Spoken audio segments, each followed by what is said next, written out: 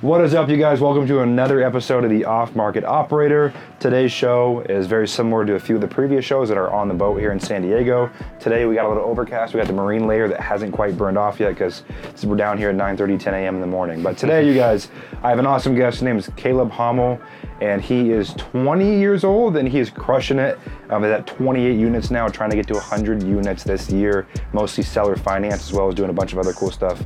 You guys are gonna love this show. So without further ado, let's get right into the show. People don't fail at real estate because they suck. They fail because there's too many ways to succeed.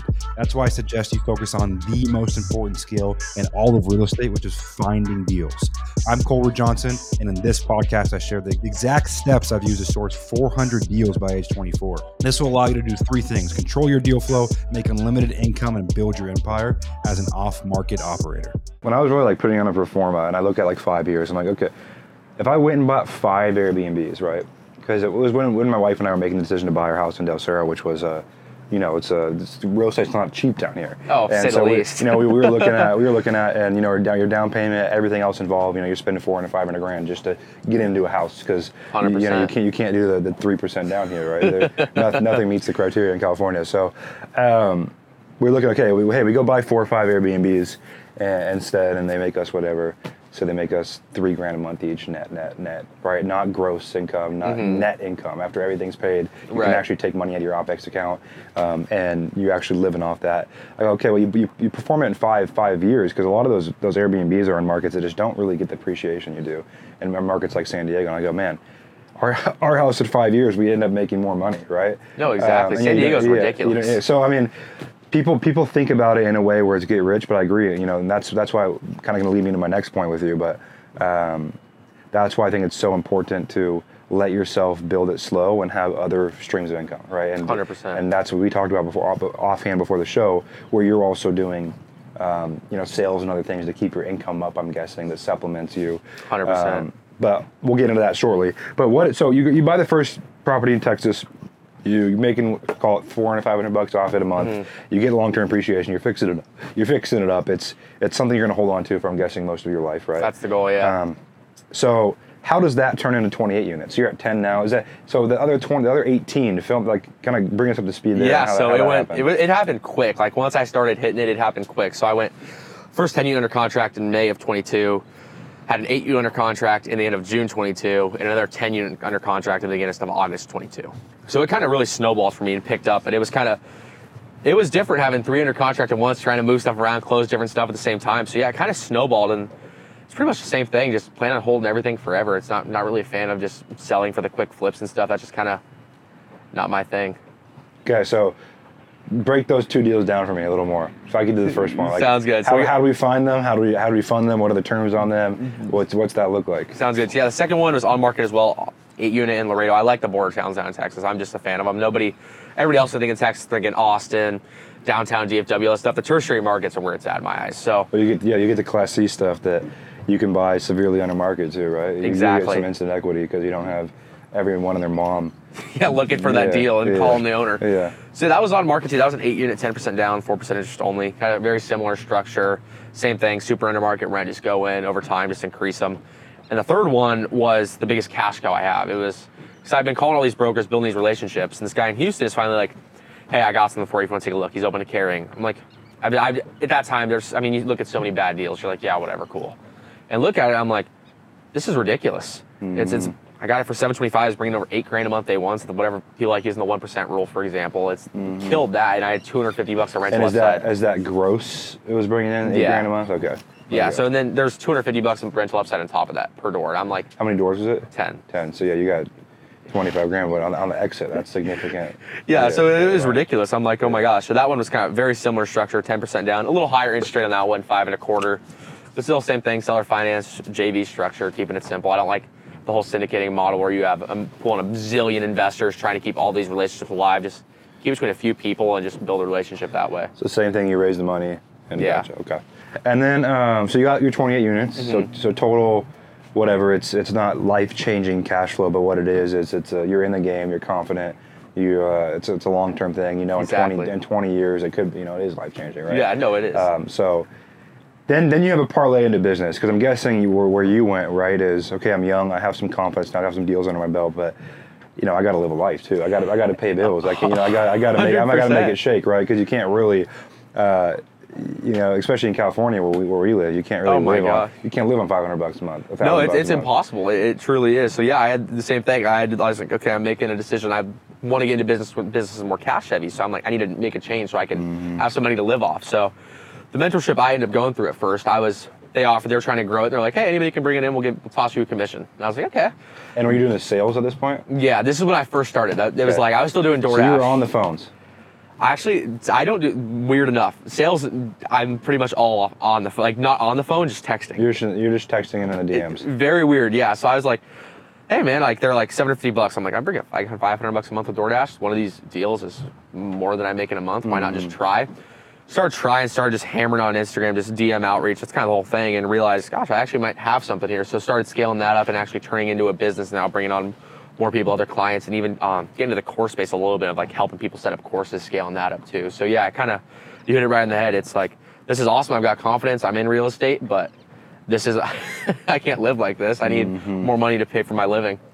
And the sales business, because you said you spun into a sales business, so what's that look like? Are you doing sales for multiple people now? Are you hiring salespeople and placing them on different people's consulting offers? Like what does that look like? Yeah, great question. Pretty much hit it right in the head again. It's bringing on other clients.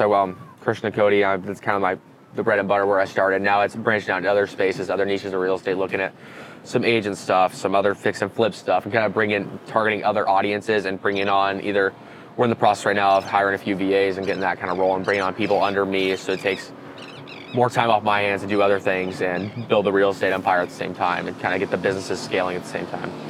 And what is the goal with real estate right now? Like, are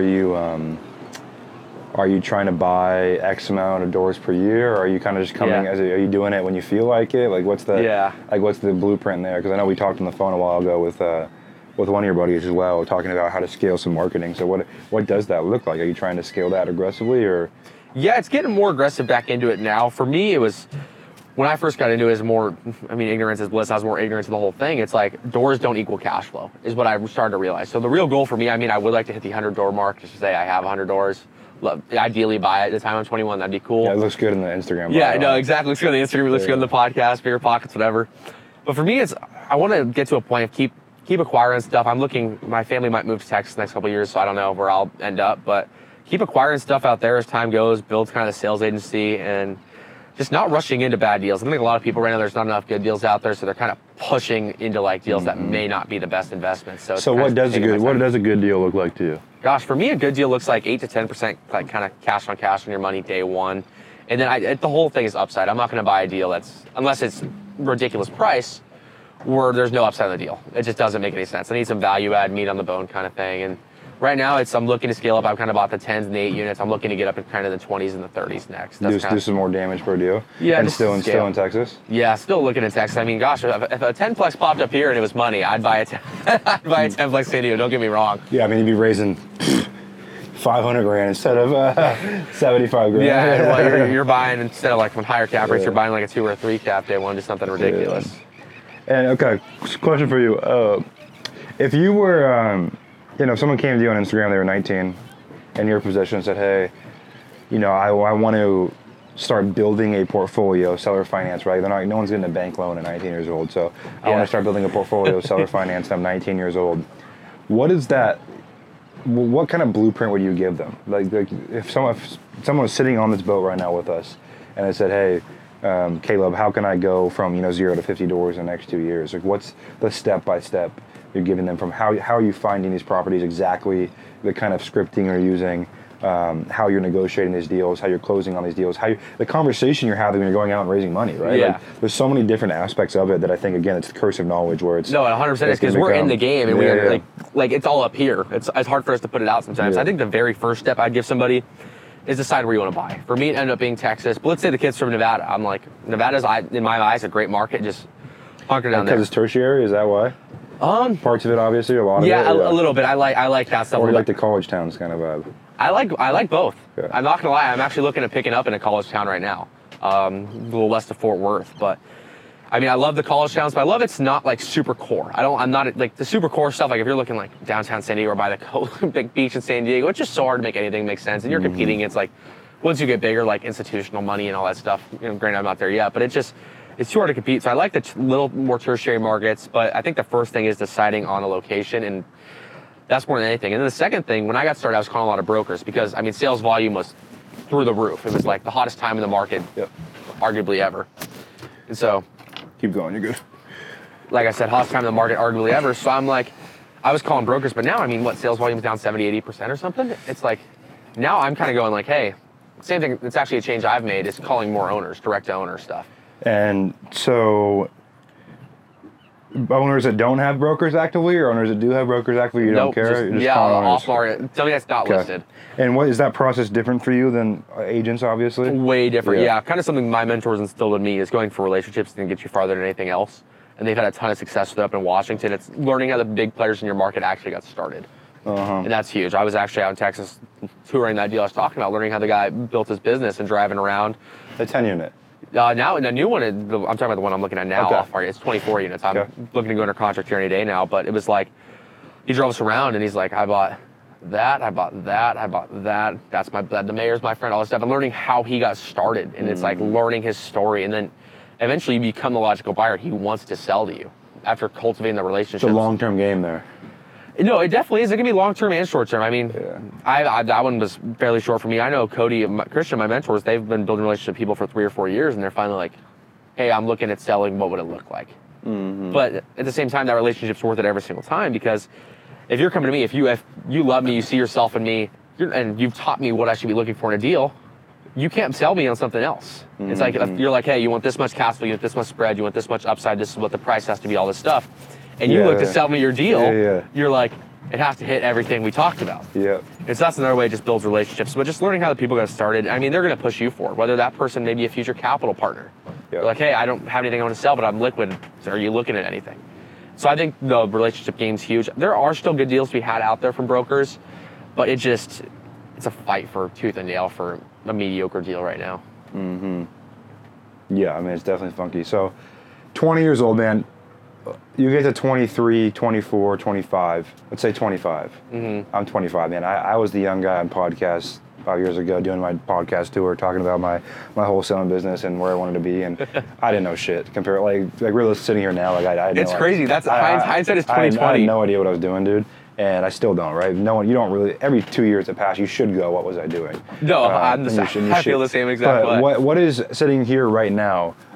You know, if you said, hey, that would be an awesome life when I'm 25, what does that look like? Because for me, if you would have told me when I was 20 I'd be married, living in San Diego, sitting on a boat doing podcasts on Fridays, I wouldn't believe you. Yeah. So what is like for right now, based on what you know, the data you have, what does 25 look like for you and your kind of ideal vision? Gosh, that's a great question. I try not to look too far in the future, but it definitely would be nice. Probably having a house, probably buying a car eventually, but that stuff for me, it's like kind of, don't want to get too ahead of myself, because while all the flashy stuff is awesome, I just don't like looking too far. But yeah, it'd be nice to probably still be living in San Diego, or maybe have a place here, I have a spot in Texas, one each, go back and forth as I please. I mean, I don't think I'll be there by 25, but eventually having a plane would be pretty awesome, I think. Oof. Being able to get wherever you want, whenever you want. Okay. What's the plane thing? I don't know, just like kind of freedom to kind of get up and go whenever you need. I like that, the flexibility and schedule. Like, hey, I'm going back to San Diego today. Okay, I see ya. I think that's cool. I mean, having a boat would be awesome. You've got one yourself, but gosh, I don't know. Probably having a place here, a place in Texas. I like my next car I'm looking for is gonna be a Tesla. I don't know if I'll have the Tesla still at 25, but I like the idea of that. So, I mean, nothing. You like Tesla? Honestly, there's a couple reasons. I like Elon a lot. I think Elon's a baller. And then I like the interior. I like the big screen in the front. I like all the self-driving stuff. What kind of Tesla? Gosh, I don't know. I'm not a big fan of the SUV ones. I want one of the more... You want one of the threes or the Plaids or whatever? Yeah, the Plaids. Yeah, we have a three, man. They're fun cars. They're awesome. Quick. I've driven Christians before. And I'm like, when I drove it the first time, I'm like, this isn't too bad. I like this better than the Ford I got now. So what kind of... So 25, you got a boat, you got a house, you got a car.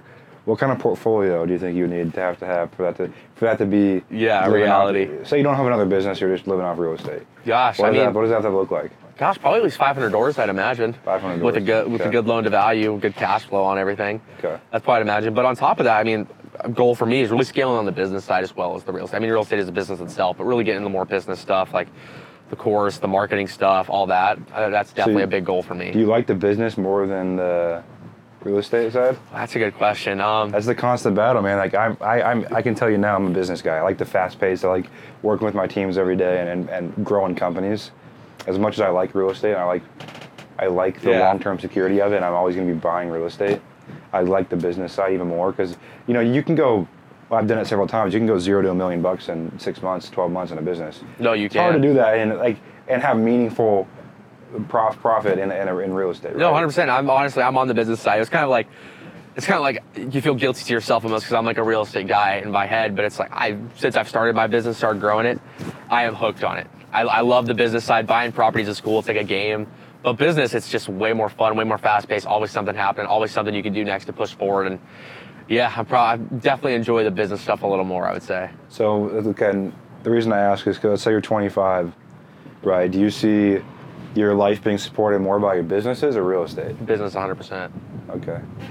And here's the thing, man. Like there's a lot of guys that, stay solopreneurs, kind of like you are right now, right? You have a small team, or you have a partnership, and they go buy a bunch of real estate, or they build a business around buying real estate, right? Where you have people that are doing the outreach for you, people that are doing everything. You're building a company around the product. Do you see that for yourself, or is it more like I want to run info product, sales, that side of the world, then dump it into real estate? Or you want to build a real estate business? Honestly, it's very different, right? Like, no, like calling brokers and buying property seller finance.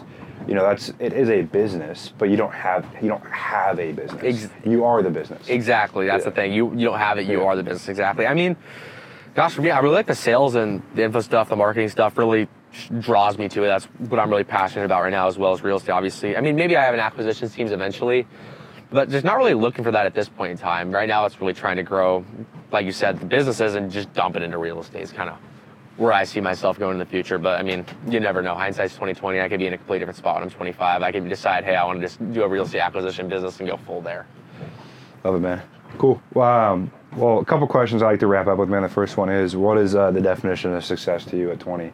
Right, it's going to change every year of your life. It changed every year of my life for me, right? Dude, that's a hard question. When I was 20, I was like, I want to be a millionaire, and I want a house, and I want a boat, and I want a car, and I want a wife, and you get all the things, and you're like, well, your definition of success, the goalpost continuously moves, right? Oh, 100%. So right now, what is your definition of success to you? Like, what is it? If you said, yeah, I'm successful, what does that look like? Is it? I mean, obviously, you have the confidence now. You probably already feel like you've taken a lot of steps in that direction. But yeah, no, I for sure do. But like you said, something you touched on is the goalposts keep moving. That's something that's hard for me. I think any entrepreneur is.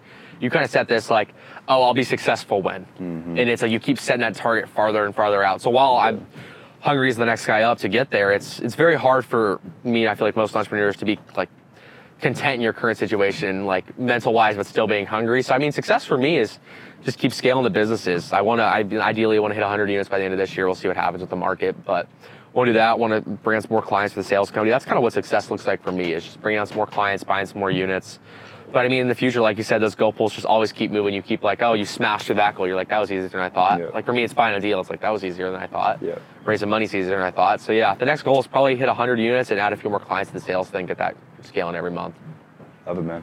Well, last question, man. Where and how do you consume most of the information that you do?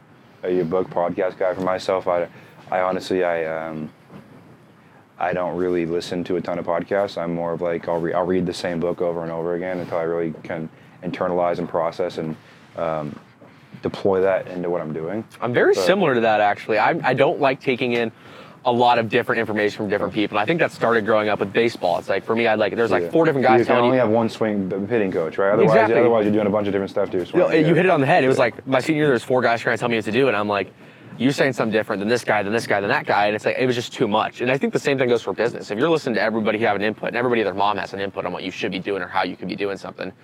For me, I like you said, like one book or one podcast, kind of listen to that and not taking in a million different sources of information. So I like audiobooks more than I like podcasts, and then more than actual reading books. So kind of an audiobook guy. I mean, I like a lot of mindset stuff, like Grant Cardone, like hearing like the mindset, the 10X thing, like always got to go bigger. I like that stuff. I like listening to that stuff every once in a while. Just kind of like keeps you thinking bigger, stops you from getting content. That's the biggest thing for me.